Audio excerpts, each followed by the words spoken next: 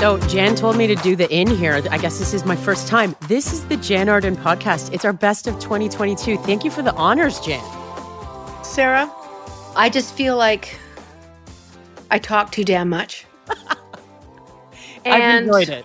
Well, ask Adam. You know, he's been here for The whole time. 2 years, 2.5 years, and I talk too much. I'll ask him a question and then I cut him off. It's okay. It's also why they gave you a podcast, so it's okay. We have had so much fun. It's been fun getting to know you guys. Love it. It's been fun asking you questions about favorite this and favorite that and dating and you know, just all the stuff that I always make you guys put you on the spot about school lunches and and favorite gifts and, you know, I don't know. It's just been really great now that we're kind of coming out of COVID and seeing each other in person a little bit more. But I don't know about you guys, but I have been so inspired by the opportunities to talk with people that I have admired for so long. Like Bryan Adams, perhaps? Yeah, and you know, Bryan is a household name. He's the backdrop to all our lives. So let me ask you this before we, you know, do a throwback to Bryan Adams being on the show a few weeks ago. What was how did it go when you were asking him to be on your holiday special, Jan Alone for the Holidays? Was that an easy ask? I knew I was going to face a little bit of opposition just because I knew he was in the middle of touring. We have the same manager, to be honest. Bruce Allen has looked after Bryan for 45 years. Bryan walked into his office when he was 16 years old and said, I want to be a rock star. I want you to manage me. I don't want anybody else. And he does tell us a story about his mother and when he decided to, you know, go out of school. It's such a great story. But anyway, I asked the office because it's the right way to go. I don't want to put anybody on the spot that I have a personal relationship with. It's harder to say no if you can't do things. So Joe said, it's doubtful. I will get back to you because he's in the middle of a tour. A couple of days went by. I think you and I had talked. I'm like, I haven't heard anything yet. And then I think it was like the day that we were talking about it, they did get back to me. And we just had to figure out how to get him there, to fly him in and spend 3 hours. Can you get it done in 3 hours? That's what Bruce Allen said to me today. I'm like, I have never seen anything in TV take more than like 40 hours, but we'll try. We will work on it. But when Bryan heard what it was, you know, he's familiar with the show. I don't think he's ever seen it, but he's familiar with it. And he said, yeah, I'll do it. Can I sing my new Christmas song? I think that's what maybe got him into this because he's going to tell us like a wonderful story about how one of his daughters inspired the song that he sings on the special, right? Yeah, we'll let him tell it, but and he doesn't talk about his kids that much. He's super private. I have never seen a social media picture. I've seen a few photos of I guess his ex-partner or his partner. Nobody even knows. I don't know. I'm not going to make any guesses, but his children, I guess, are adorable. I've never seen pictures of them. I always ask him about the kids, and he's always really pleased. And I'm like, how are your girls? He said, they're so great. They're just so curious. One's so into Christmas, she just can't help herself. And then the story proceeds to unfold. But it was a real treat having him on the show. And he was pretty damn great to everybody. He left that building and everyone felt like they were floating on air. Now, talk about work ethic too. This guy joined us for the podcast backstage moments before going on stage in Austria. Like, come on. Yeah, he was just sitting there. It was funny, guys, because do you remember him pointing the camera at the ceiling? Yes. Oh, yeah. Because he was getting in his zone. He didn't want to be, he was probably multitasking and doing stuff. And then like at the 14-minute mark, I'm going, oh God, thank you so much for your time. He goes, no, I can keep going. I know. Keep talking. Yeah. What else? And I just, because Jo at the office, her name is Jo Faluna, she said, you know, be mindful of the time. He can give you 20 minutes because he's going on stage. And so we were trying to just ask things, but he just kept telling us stuff and talking about his mom and talking about the girls and talking about touring. Let's let him do the talking. Let's just shut up. See, Adam? Sorry. There I freaking go again. Okay, this episode is just a few weeks back, and if you want to go listen to the full episode, there's more than what you're about to hear. Here is our little visit with Bryan Adams. I have to tell this story because Brian very graciously said that he would fly in on half a day off, do the Jan Christmas special, and fly out to his next gig, which was in Toronto. He's doing a brand new Christmas song called Let's Get Christmas Going that is still stuck in my head. It's just one of those songs. I'm sorry. No, but you should be sorry, mister. But when he came into the studio, I'm like, well, really excited about you doing the song, Brian. You had your guitar and everything. And you're like, I don't know it. So I just wrote it, just recorded it. So we need to write this down. And everyone was scrambling to write on the back of pieces of cardboard so that you could sing the song. Well, you know what? You put the pressure on when there's cameras there. You want to make sure you deliver. So I just needed a little bit of help. If I could have just put it on the back of my hand or something, I would have. But there's just too many damn words. It is a very wordy song. So when did you write this song? You literally said to me, I just wrote it. 3 days before. Holy crap. What sparked the song? Because, a lot of people cover the classics, but it's an original. Well, it was funny because I have a 9-year-old daughter and an 11-year-old daughter. Both of them love Christmas, but my 9-year-old really loves Christmas. And the year before, she said to me, it was around September, she'd say, let's just get Christmas going. 2 months early. And I'd say, well, it's September. You just got to hang in there. But I just want Christmas. Let's just get Christmas going. And I thought it was such a funny thing to say. I just remembered it and decided to make a song out of that. Well, it really is infectious. It's one of those things I keep telling people after the special airs, you guys are either going to hate me or love me because you're going to have this song stuck in your head forever. By the way, I really want to see the video we did together. I'm sure it's going to be Brian, it is going to be great. So funny. When we get off of this podcast, I'm going to send you the Jan Alone for the Holidays special. It is such a funny bit. I don't want to give too much away to everybody because Brian is trying to sing his song and I'm just being a jackass behind him. But when you see the footage, I hope it makes you smile as much as it made me smile because everyone was so excited to have you there. It was crazy. I'm dying to see it. I can't wait. Can I ask a few dumb Christmas questions, No. if I may? So, favorite Christmas movie, Brian, and your favorite Christmas classic song? Ooh. Favorite Christmas movie would have to be Elf. Yep. Nice. Favorite Christmas song. I like that Paul McCartney one a lot. Really?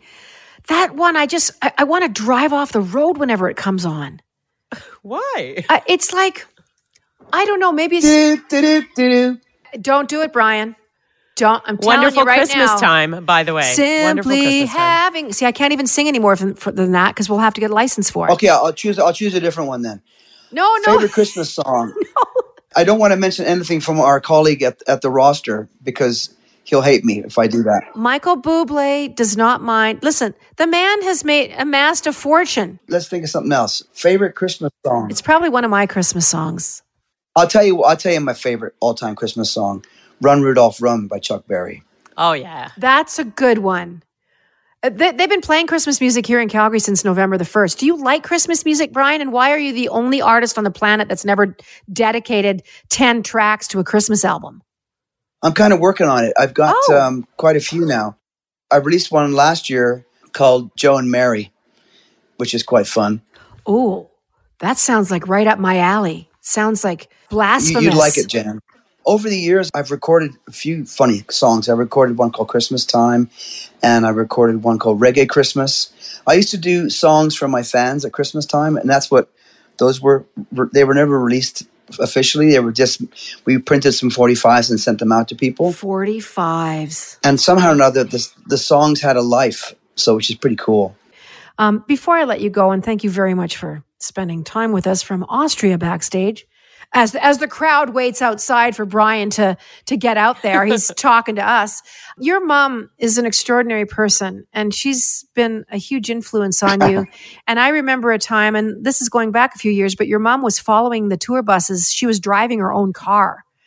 I just wanted you to speak to how your mom has supported you, what that has meant to you over the years, and how she's doing.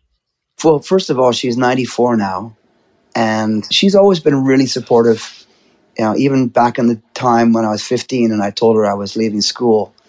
And her reaction to me was just, well, if you're going to do it, make sure you do a good job. And I told her I was leaving school to join a band. And that's when she said, yeah, if you're going to do it, do a good job. All the way through, she's always been really up for it. Even though we didn't know what was going to happen. You don't have any idea where your life is going to go. You don't know if it's going to work or it's not. No, you don't. You just follow your gut, and you have the best intentions, and you do the best work you can, and try and surround yourself with the best people. But it starts by having support somewhere, because as you probably will agree, Jan, no one can do this on their own. They have to have a team. And so in the beginning, my mother was my team. And so when I finally could start paying my rent from making music, we would just look at each other and smile, because back in the 70s, there was nothing in the fridge. So I had to go to work. Wow. You know, we went from having a lot to having nothing. And my mother was working 2 jobs. We were living in Ottawa at the time. It was interesting. We talk about it now. What would life be if I hadn't taken the path? I know there's so many unknowns. What would life have been if you hadn't said yes? And she told me a story recently, which I didn't know, which was that she went to the principal of my high school and said, listen, I'm letting my son go and follow his dream to make music, and I'm taking him out of school. He said to her, you know what? You're a bad mother, and you're going to regret this. I said, Ma, you should have gone back and, given him a copy of the record. She said, yeah, I know. But, imagine having that lack of support with just listening to her son in her ear and just letting him go. It's beautiful. There's something so magical about encouragement. And it brings up so many memories for me, Brian, when you talk about your mom, because I had that kind of a mom too, that was just cut from a different world. She's just like, why not you? Why not? Well, all you can do is try. I mean, what's the worst that can happen? But my mom was my true north. But anyway, your mom she's just been such a force in your life, and I'm glad that she's still here and still able to revel in your successes, because they've been so numerous. But I just want to thank you for doing the Jan show alone for the holidays. Brian joins us, brand new song, Let's Get Christmas Going, inspired by his daughter, thanks for telling us that story, Brian. Thanks for taking time. Jan, I love you. I love you guys. Thanks for having me on the show. I wish you all a really happy Christmas. And to everyone listening out there, Jan's just having a laugh. Wow. Well, Adam, I'm going to let you bring us into this next section, because I owe it to you. I owe it to you after 4,000 episodes on season 1. So that was Brian Adams. What's happening? What do we got to look forward to tonight on television, Adam? Well, it's the second airing of the Jan Alone for the Holidays on CTV. So that's tonight. 9 p.m. Eastern and Pacific. Thank you. And you said that you would let me take us out because Sarah brought us in. I sure am. I'm backing away. I'm off this mic. I'm muted. Mute. Okay. How's this? You're listening to the Jan Arden podcast. I'm here with Jan Arden, Sarah Burke, and we'll be back with George Strombolopoulos right after this. Unmute for a round of applause. That was great. Woo, woo, woo. Welcome back to the Jan Arden podcast. We are doing our very best of 2022, and one of our best of was George Strombo. I don't even need to say his whole last name. He's one of those guys that goes by Strombo. Everybody knows who he is. He's a staple of Canadian television, the music scene, sports for a while there in the NHL. Didn't you call him Brittany in the middle of the episode, remember? I did. It's just like, you're like Brittany. You're like Cher. But I remember all hell breaking loose when he was going to be one of the commentators for the NHL. And I don't think people realized just how much about hockey Strombo knew and knows. I love everything about Strombo except for his love for the Habs.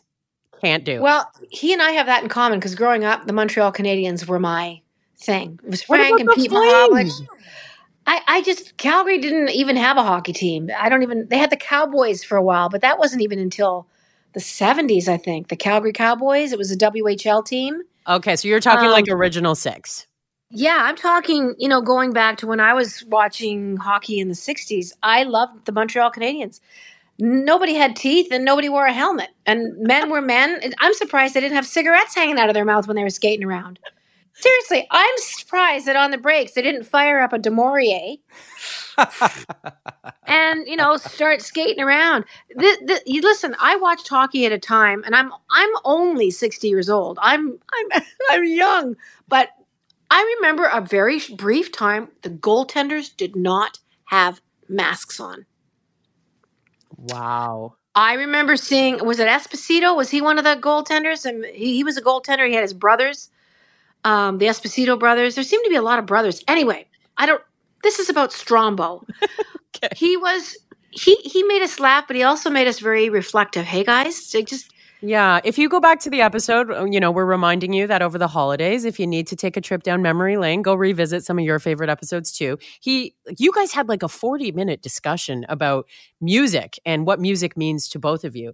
But he also opened our eyes to a lot of other things. We're going to hear one of those clips now. He does a lot for the world. Let's just put it that way. I'm going to hand it over to Strombo.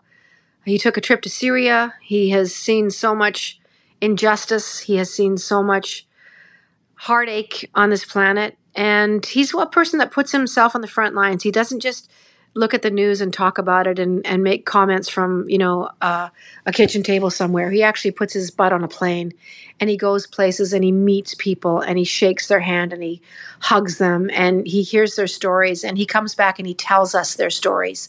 And that's what great journalism is about. And, I think it's a very musical part of him. It's a very musical part of his heart, a very creative, artistic part of his heart to always want people to tell him their stories. And he's so good at getting those out of them. This is George Strombo on the Jan Arden Podcast. The World Food Program in Syria. We've all seen, most of us have seen clips of you in Syria, which has been in civil war for 7.5 years. I'm just going to let you take it and just tell me about the World Food Program, what your role is in it, and some of your observations this past several months, and how difficult it's been, or how jubilant it's been to meet these people.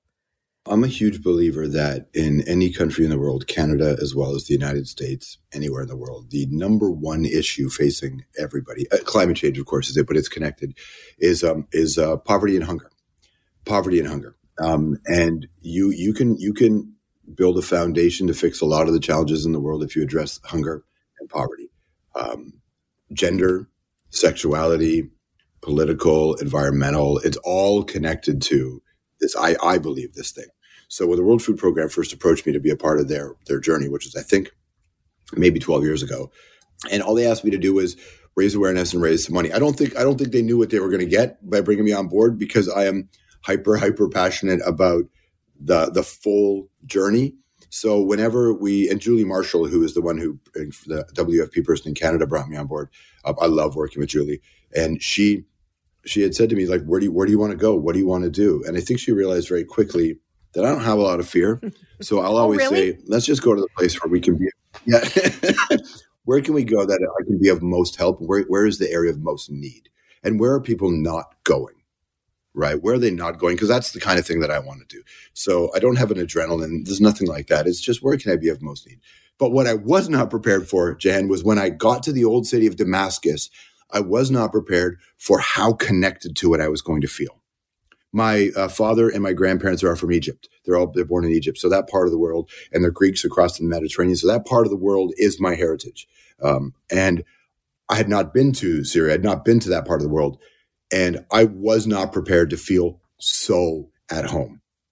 And Damascus felt like home to me. Is it pretty much in ruins? Like, the old city of Damascus is not so bad. Aleppo, half of Aleppo is flattened. Like, half of Aleppo and the old city of Aleppo has a souk, a market that's goes back to the Middle Ages, thousands of years old, absolutely flattened. So it is heartbreaking. It is devastated. It is, I don't know how you bounce back from this. And then you have to remind yourself that Aleppo and Syria in general has been built and destroyed and rebuilt for millennia, so in a way. So, like, there are countless battles there. You're talking about the cradle of civilization. This is the oldest continuous inhabited place in the world.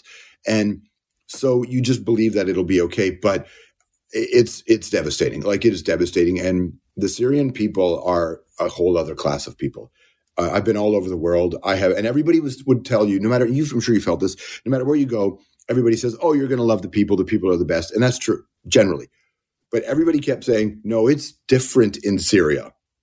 And when I got to Syria, I thought, wow, they're right. This is a whole other level.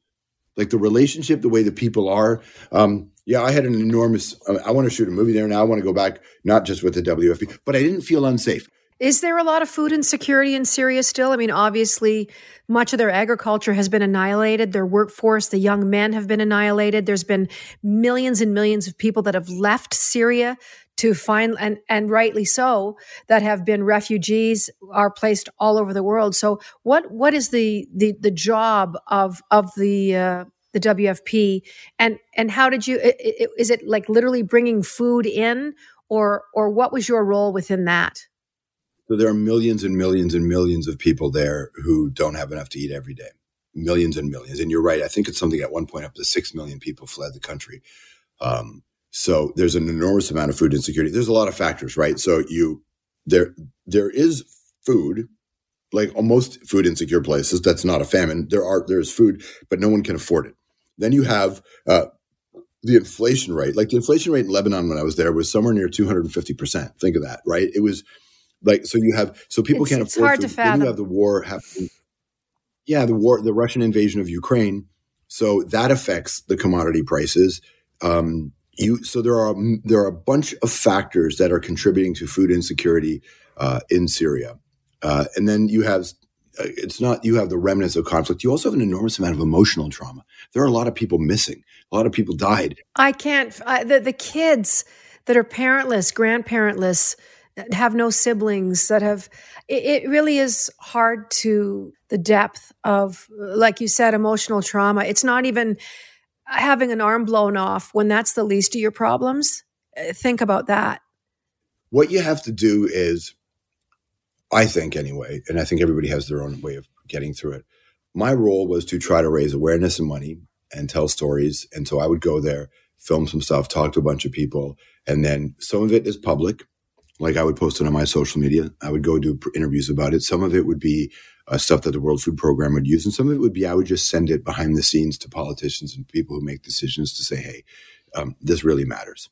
This really matters. And there's an enormous population of Syrians in Canada. Yeah. Big population in Montreal. And I honestly, I don't have to feel personally connected to an issue, a cause, a place to want to be a part of it. Because I kind of think our borders are arbitrary and we're all generally the same. So I feel like I will do whatever I can to help out. George Strombo, what brings you joy? We're going into the holidays, whether that's, I don't celebrate anything religious myself, but I love eating food with friends. What brings you joy? I love Christmas so much. What were your traditions? Christmas Eve with my family is probably the most important part of my life. Like, to see my mom on Christmas Eve is like, and of all the things I've been lucky enough to be a part of, the one thing that will never, ever, ever, ever change is I will never not spend Christmas Eve with my mother. Like, that is, Christmas Day in our family is whatever, like, but Christmas Eve, my grandmother's gone, and sitting at my grandmother's house with my family on Christmas Eve, I have never felt better than when I get to do that. So the only year I didn't see my mom for Christmas was that first COVID year. And I spent it by myself in this house in LA. And I cannot wait to see that. What brings me joy is making my mother laugh, because we don't have a lot in common politically, spiritually, or any of that stuff. We do not have anything in common in that respect. But making my mother laugh makes me really happy. It's magical. Laughter is it's pretty really damn magical, and it transcends everything, much like music does. You can have absolutely no political affiliations, but you can love the same song, and you can both love oranges, and you can both love, a television show, and that's pretty cool at the holidays. Now, will you come home is your mom in the States or is she in Canada? My mom's in Toronto. My mom has never visited me here in LA, but I'll be back in Toronto. My mom's a gangster, right? Right, Jen? Like my mom doesn't mess with, like my mom, I can't get a hold of my mom. First of all, she doesn't have a cell phone. She doesn't have a computer. She doesn't have email. My mom does not want to be tracked, has no interest in being found. My mom is so hard. I have to call my mom twice, let the phone ring a certain amount of times as a code, then hang up, then call back a minute later so she knows it's me calling. My mom is She's a super badass. thug. And oh dude, my mom's job is what she was a nurse's assistant at some point. She quit that job because I remember this is late 80s. She came home to me one day. I was still in high school. And she said, doctors here are over prescribing medication to the patients. And I know we need this job, but on principle, I can't be a part of this. They're killing people. This is my mom's view at the time. So my mom left that job. What she became ultimately, I think for the last maybe 25 years, if a refugee comes to Toronto, they get my mom's number somehow. They leave her a message. She'll call them back, and then she finds them. So I'll come home and my bed is missing because she'll take it and she'll give it to a family who needs it. So, and now families give my mom furniture and things, and she then is a broker. She gives it to people who have nothing. And my mom's full-time job is to be a guerrilla missionary. I love it. For people who come to Toronto the very first time. So my mom is so I can barely see her. A lot of times I'll get back to Toronto and she's like, I'm too busy. Which Toronto West End neighborhood, by the way? So we grew up in Jane and Finch, Jane and Wilson, Rexdale, and then Malton by the airport. Now my mom lives in Vaughan, and I think the older she gets, the more she wants to move to. My mom wants to buy a church and move where there's. My mom feels like I think the technological advancements in the world have left her behind, so she doesn't feel like she's of this. And I think a lot of people can relate to that. So my mom just turned 70. She's still young and fiery. I cannot believe what she pulled off in her life. You know what I mean? Like I cannot believe the life she carved out for herself and for us. The life she's still going to carve out. 70's the new 30. Whew, that was our little piece of our conversation with Strombo. Like Sarah was saying, if you want to go back and hear these entire episodes, you can check it out on iHeart. You can go on wherever you get your favorite podcasts. And wow, this story about his mom. That is why he is the way he is, just like you are the way you are from your mom. Yeah, I don't think we realize just what he went through as a young guy.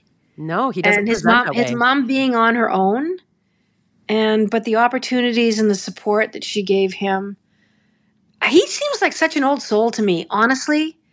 He just is. He's just 50, and he did talk about in the episode of being 50 and kind of what that means to him. But he's one of those guys that's going to really go into this next part of his life, I think, with so much grace. We need men like him in the world. We do. Adam, you know that. Good men. We need good men like him in the world. We do.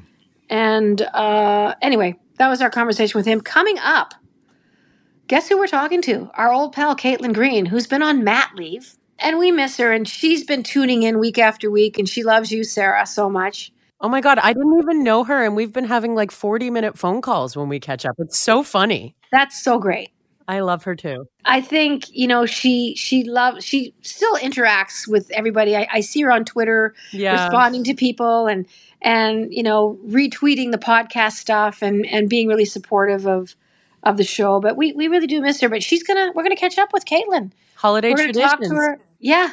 Holiday traditions. Sarah's got so many great questions. And we're gonna force her to answer all of them. Whether we have to, I don't know. We're gonna make her answer them. How can we make her answer them? We'll figure it out. Adam, you figure it out on the break. You got it. Don't go away though. Caitlin Green is gonna be with us. Will might be there too. We don't know. I think Will be there. Okay. He hasn't been sleeping. I know that. I know. She's like, do you have time for a call? I can call you between 10:13 and 10:17. What? Yeah. Hey, listen, are you up for a call? I can call you between 7:01 and 7:03. Okay. Yeah, that'll work fine for me. No, literally. Do you have 1 minute? Yeah. So, but anyway, it's getting better. He's getting fatter and she's learning a lot. And it is a It's a beautiful love story. Everyone knows what Caitlin and her husband endured with the loss of their son, Sam, a couple of years back now. And it was just shocking and gut-wrenching. But boy, did we find out what a common story and what a thread of heartache it was through thousands, tens of thousands of families in Canada and all over the world of women that lose babies after full term, whether it's, crib deaths. There's a litany of things that can happen. It's still precarious business having children. And we think that those times kind of left us at the Middle Ages. And every mom will tell you that that is not the case. Even getting pregnant is difficult. And Adam can attest to that long story. So Caitlin's going to fill us in on all that stuff, but I would be remiss if I didn't kind of give you a little backstory on just how special and, what a miracle baby he is for Caitlin and Kyle. And yeah, we're going to talk to her about holidays, how they split it up. He's got his family. She's got her family. Her parents are divorced. So we got two families going on there. We got grandparents coming out of the yin yang. We got stuff going on. So Caitlin's coming up. Don't go away. You're listening to the Jan Arden Podcast with Sarah Burke, Adam Karsh. Don't go away. Good morning. Good morning, Caitlin.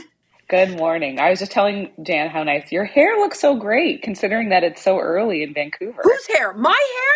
Yeah. It's very tousled. The check is in the mail.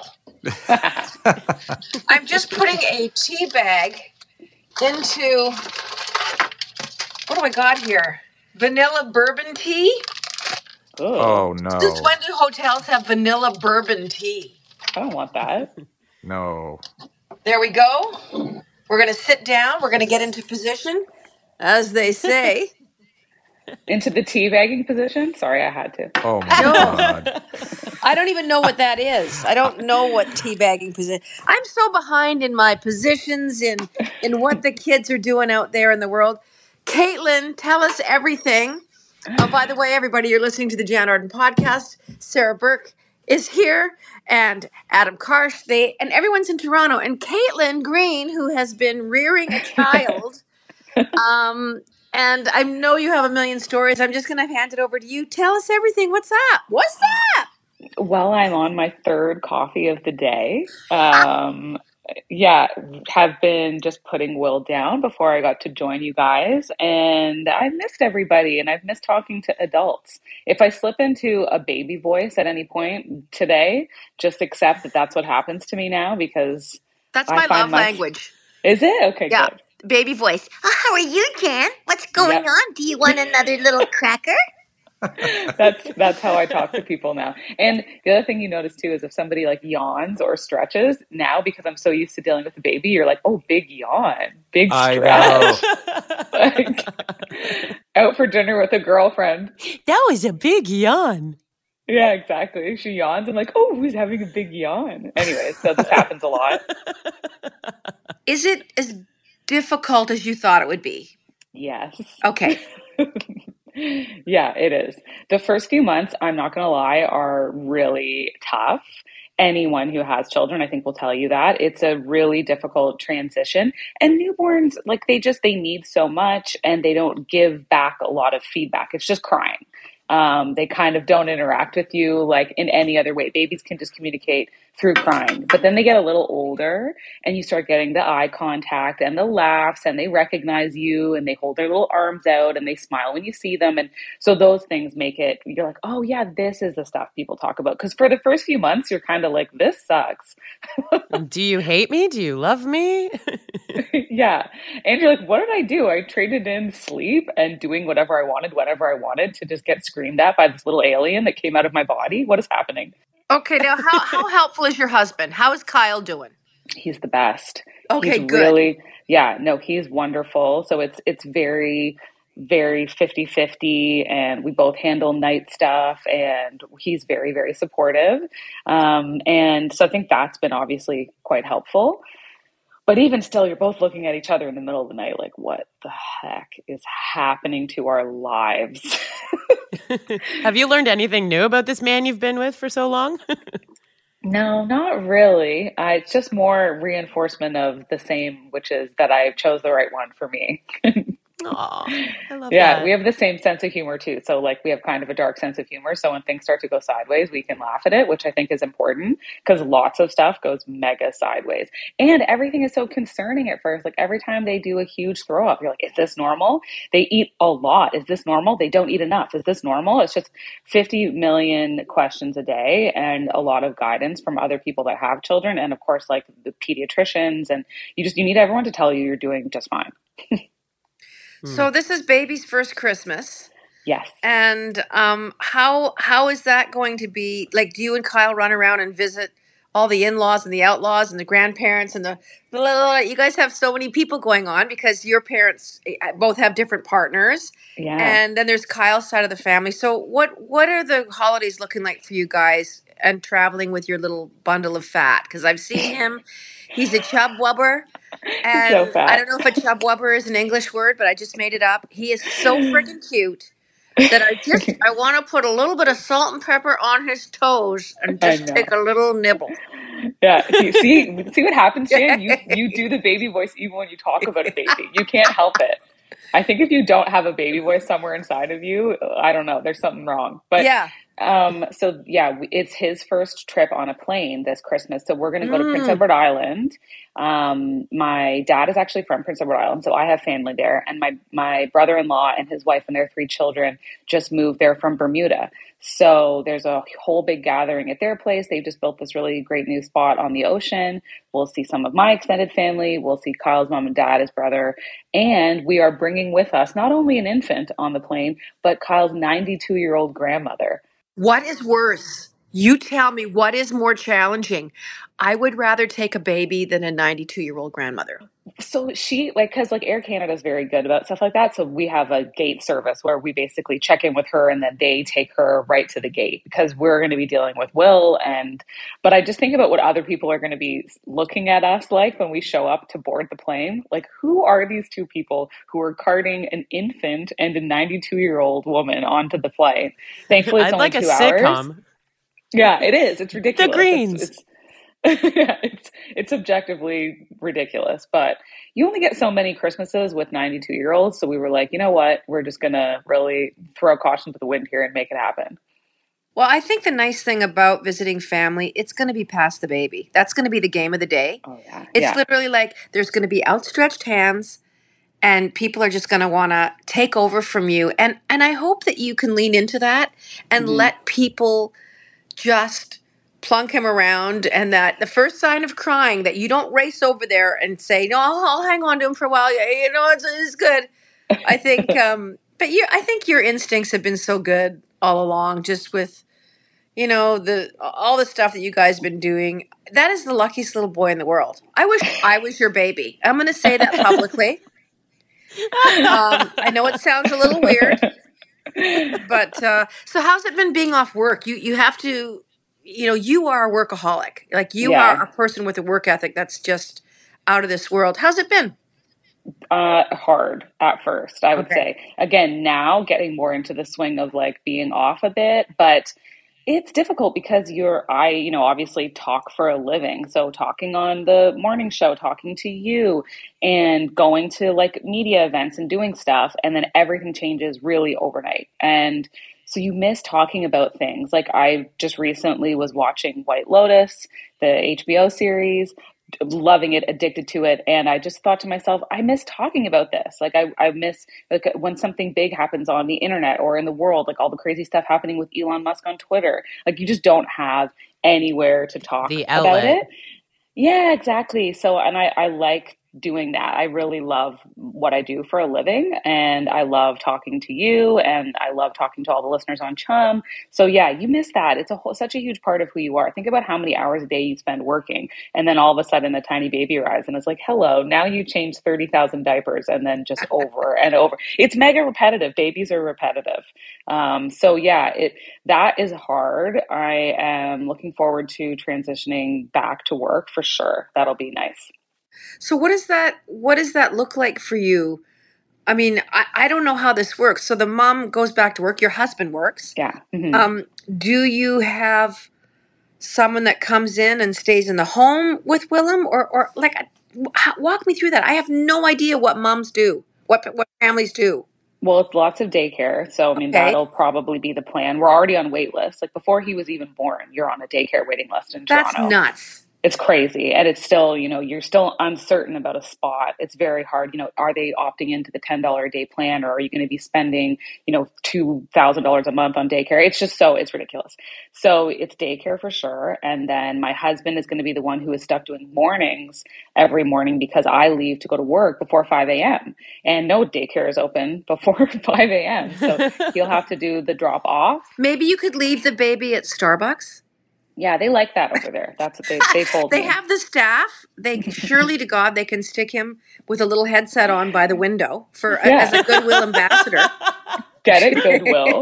Did you see what I did there? I did. So yeah, Kyle will be doing that in the morning, and then I'll do the pickup. And you kind of make it work. I know some friends recently, because of all the issues with daycare and so many kids getting sick and then being sent home, blah blah blah. They've actually pulled their kids out of daycare, and some are doing nannies now, or they're doing a nanny share where they share a nanny part time with another family. But yeah, that will hopefully be the plan unless something else crazy happens. And now in this weird day and age, I feel like you can't count on anything. So that's just what we'll do. Going with the flow. Yeah. It's a lot of challenges, but I think you must have realized by now, Caitlin, how strong you are, how adaptable you are. And I'm sure you guys can't imagine, really, when you think about your life before Willem, it's like, did we have a life before? Like, what would we do? Would you and I just sit here and look at each other and hold hands and eat Uber Eats and look at Netflix? Like, what did we do before this child arrived? We were on a walk the other day, and I actually said, I feel like it's such a different person that has been completely replaced with this entirely new life. And so that is very much how it is. You feel like he's just only been here 4 months, but you don't even really recall what life is like without the baby now. It's bizarre. So yeah, it is really life before baby, then life after baby. And then from what I hear from other parents is that you slowly come back more and more to kind of who you were beforehand. As they fall into a schedule, you get more freedom. There was another morning show host. She has a daughter as well.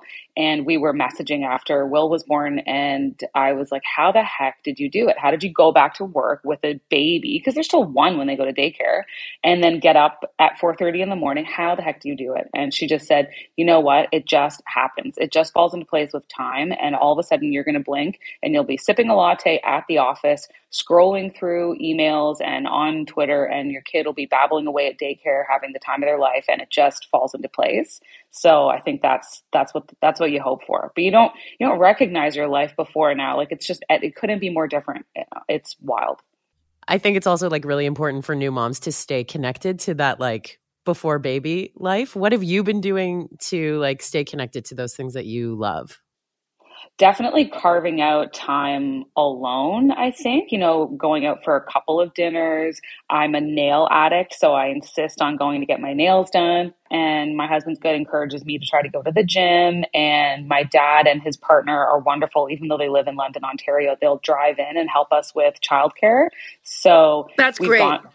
We went to a holiday party, and I think it's just planning stuff in advance. If now we can't really go out on a whim and meet friends last minute, but we'll say, hey, let's plan something 2 weeks ahead and just remind yourself, oh yeah, I'm still in there. I'm still going to come back to kind of who I was. I'm not just, a diaper genie as a human being. Whenever I had friends call me to babysit their kids, and I'm not talking about 6 months, no one in their right mind would leave me in a room with a baby. But my friends had, 4, 5-year-olds. My friend Patty did. If I got the phone call on a Friday night, if I could come and watch the kids, I knew they had exhausted every single person in their phone book and their Rolodex. And I'd be like, sure. And I would throw those kids into bed like at 1:45 after playing Mario Brothers. And I'd be like, you pretend that you're going to be asleep or I will never be allowed to come here. Patty said her kids talk about it to this day that I was like the greatest babysitter they ever had. So consider that in 3 or 4 years. If I'm in Toronto, I would be willing to come and play Mario Brothers with your child. I was going to say, so if you get the text from me, then you know it's dire straits because I'm pulling in the last resort Jan option. Yeah. Listen, we're talking to Caitlin Green, our beloved co-host of the Jan Arden podcast. We are going to be back. Sarah has a whole bunch of really great holiday questions prepared for you that I am dying to know what your answers are. Don't go away. You're listening to the Jan Arden podcast. Caitlin Green is here. We'll be right back. Ho, ho, ho. Welcome back to the Jan Arden Christmas Eve podcast. Sarah Burke, Adam Karsh, and our wonderful co-host has returned from Babyland. Caitlin Green is here. And, you know, I do want to talk to you. I'm going to launch right away into, and you brought me this story, Caitlin, as you always do, about Drake, is it the 24 engagement rings that he... 42. No. Yes. Okay, take it away. Because it kind of 'tis the season for engagements as well. A lot of people actually get engaged around Christmas. So I have to wonder how many of these rings Drake considered buying around the holidays. But he went public with this necklace that is huge, and it is made up of 42 diamonds that he says represents each time he wanted to propose to a woman, but he didn't. But he's only 36 years old, so how do you have 42 women who you considered proposing to? That's one every 2 weeks from the time you're 24. It's like 2.3 women per year since he was 18. So how would you feel as a woman? The specialness is erased. If Drake's getting down on one knee to propose to you, but he didn't make the proposals, right? Yeah, he didn't. I mean, that's what I don't think. It's supposed to be symbolic, but I'm like, I don't think this is healthy. Like, we all have that friend that jumps in, but you know the filter that you need where it's like, maybe I shouldn't share this to social media. That's where I feel like this is missing right now. Yeah. And like you said, Jan, this is someone who you would think at some point wants to maybe get married. Clearly, if they're considering proposing 42 times. So I'm thinking to myself, the person who you finally do propose to, what is she going to think? Like, am I number 57? Like, what is happening? It's a very strange thing. I feel like I still have a chance. Yeah, you do. You do still have a chance. Totally he could propose to you this Christmas. Yeah, I think I fit the bill.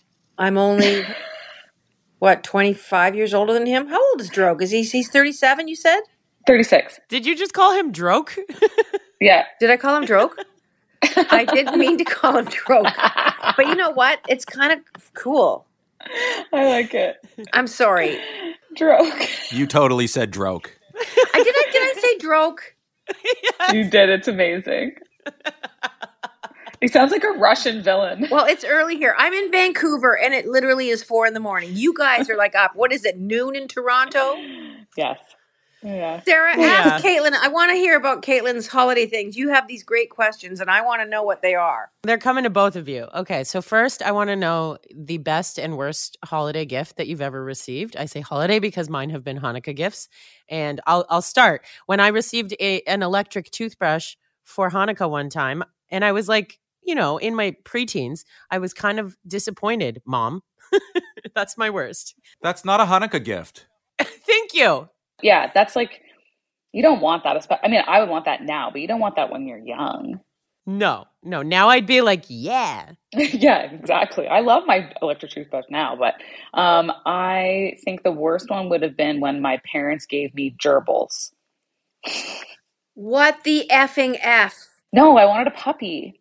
And I got gerbils. They weren't even hamsters, which are like cozy and you can hold them. Gerbils are like little mice rat combos that bite you, and they thought they got 2 girl gerbils and they got a boy and a girl gerbil. Oh, no. And they proceeded to have like 10 million babies. And it was one time we went on vacation and they chewed their way out of their cage, and all the babies were in the venting system of our house. Like, I'm not joking. It became a catastrophe. So I think we all regretted them buying me gerbils in the end. It was definitely the worst Christmas present ever. That is a very sad Christmas tale. It was terrible. It was terrible. Everything that could go wrong. Yeah. Honestly. What about you, Jan? Worst one. I don't know if I was even. I can't think of a worst gift that I got. I mean, or weird. I got luggage. Mom gave me luggage once, and I'm like, "Is this a hint?" And then I got pots and pans, and I was still living at home. I think that was a hint too. Here, I got you some pots and pans for when you get your house. Just like shoe. But any kind of lots of weird Avon stuff. Lots of weird Avon things that were in the shape of like a man's pipe that had lip gloss in it. I mean, I'm just making that up right now. But Avon had a lot of weird ass shaped stuff. Yeah. But my mom did pretty good for the most part. Yeah, I feel really fortunate. What's our next question? Best gift that you've ever received. Caitlin? Definitely remember getting the Fisher-Price kitchen as a kid. Oh, it was the big kitchen. It had the little table that folded out onto one arm, the microwave, and it even came with a skillet that made a sizzling sound like it was cooking bacon. My girls have that one. Like they stand in front of, I mean, they don't use it so much now, but they totally, and you put the frying pan. At 11. And no. It's just iPads now. Yeah. Yeah, so that was good. And then of course, anytime you got a Nintendo, that was the best. So a Super Nintendo and the Nintendo 64, opening those on Christmas Day, that's what I was doing for the whole day. I was playing Donkey Kong, I was playing Mario Kart, that was it. So I think, Fisher-Price kitchen and Nintendos. I'm a Super Mario 3 girl. Oh, yeah. Super Mario 3, that was me. Yeah. Yeah. Mm-hmm. Okay. Never done video games really in my life. Yeah. Briefly played 007 on the tour bus, like in the 90s. GoldenEye! That's the best! I was always just left with slapping people. I'm like, I have no gun. I can only slap them. And then at one point, none of us had guns, and we ran around slapping each other. It was like a precursor to the Real Housewives of Beverly Hills, But I think a crazy carpet. I think anything to do with outside. Crazy carpet, those crazy discs that you went flying down the hill on, those saucers. And one year I got the plastic skates that you tie onto your shoes. So they're ski skates, and they just came in a package, and you lace them onto your boots. They were so dangerous, but my friends Leonard and Dale would pull me behind a skidoo with those things on. We were winded constantly. I'm surprised I'm alive. But any kind of Christmas presents that were outside, snow stuff were my favorite. So, Caitlin, I don't know if you've wondered about this, but, knowing how much time that you've spent with Jan, especially around the holidays recording this show, I was wondering, after watching Jan Alone for the Holidays, which was very well done, by the way, congrats, how much was inspired from your real life? Is there like a storyline in there that actually happened when you were growing up? No. Anything like that? Zero. No? Absolutely zero. It's absolutely fictional. There is nothing in the Jan show that has anything to do with my life or me. Which I love. Yeah, Wow. It's like my mom's obviously passed away, and I have a mother in that. I don't have a sister, and Zoe Palmer played my sister in the first 3 seasons. No, I can't think of anything that's even remotely. I'm so not like that character. It almost makes me uncomfortable. She's a really horrible person that's trying to redeem herself. But yeah, it's playing tonight. If anyone cares, it's the Jan Alone for the Holidays plays tonight again, a repeat performance at 9:00 on CTV. So you can tune in. Caitlin, you can put Will in front of the TV, indoctrinate him. There's your Auntie Jan. Auntie Jan. Caitlin, what are you doing tonight? Well, usually there's, lots of cocktails, Christmas cocktails. My brother-in-law has a golf simulator in his basement. And so I think that all the guys will be doing a little bit of simulator golf. Can I come? Yeah, you should come. Just come fly out to PEI. I've got simulator vacuuming at my house. Nice. That's what you want to do. Yeah. Pretend to clean. You just pretend to vacuum. It's really fun.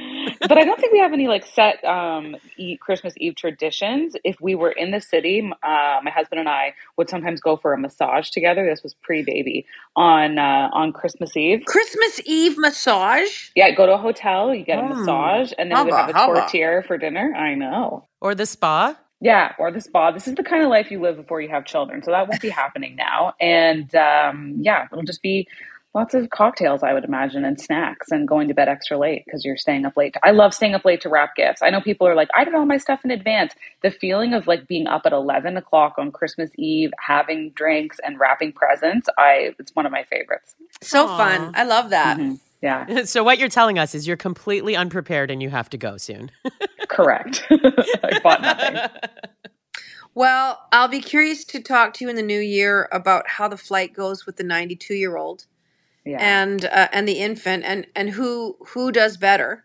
I think Kyle's gram will be good. She likes drinks and she likes flying, so I think she's set. You get her some wine going, or she loves a vodka and Pepsi, so she'll have that. I know, it's hilarious.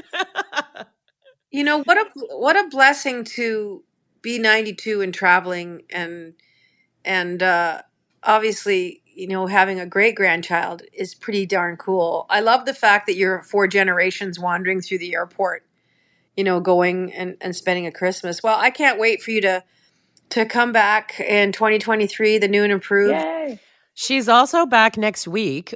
Just so we remember, we've got one more best of episode for the year, and I thought we need to revisit some of your favorite moments, Caitlin. So Caitlin's actually picked some of those best of moments that you're going to hear next week on the show. If you don't mind, that would be great. But in the meantime, I hope all of you guys, all of our listeners, I want to thank you so much for hanging out with us on this second season of the Jan Arden podcast, and we're going full steam ahead for 2023. There's never going to be a lack of things to talk about in this world. No. And but anyways, thank you for subscribing. Thank you for listening. Thanks for all your great comments. Thanks for following us on the social media stuff. Sarah Burke, thank you to you for, you know, filling in and just being so incredible. You know, thanks, Adam and guys. I would have just been talking about, I think, his kids and his hats for 6 months. And food. And that he was very happy in sweatpants. And that would have been... I'm wearing them now. So Adam and I were very grateful. Thanks for all your work, Adam. Thank you. And Caitlin, it's great to check in. And we'll talk to you next week. Yes, you will. We'll talk to you next year.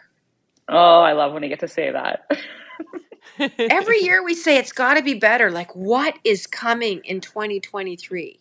I give up on predicting or hoping. I'm just going in neutral, taking every day as it comes. The end. And let's just leave it there. Yeah. Merry Christmas, everyone. You've been listening to the Jan Arden podcast. Happy Hanukkah, happy Kwanzaa, whatever it is that you celebrate. We hope that you have a healthy, wonderfully joy-filled, love-filled holiday season, and look after yourselves. Be easy on yourselves. It's hard being a person, and there's lots of information coming at you at any given time. Lots of things to unpack and figure out, and just try and have a couple of days here this next week where you can just take a breath, pick up a book, you know, put a puzzle together, which I hate, and and just look after yourselves. We'll see you next time. Totally do.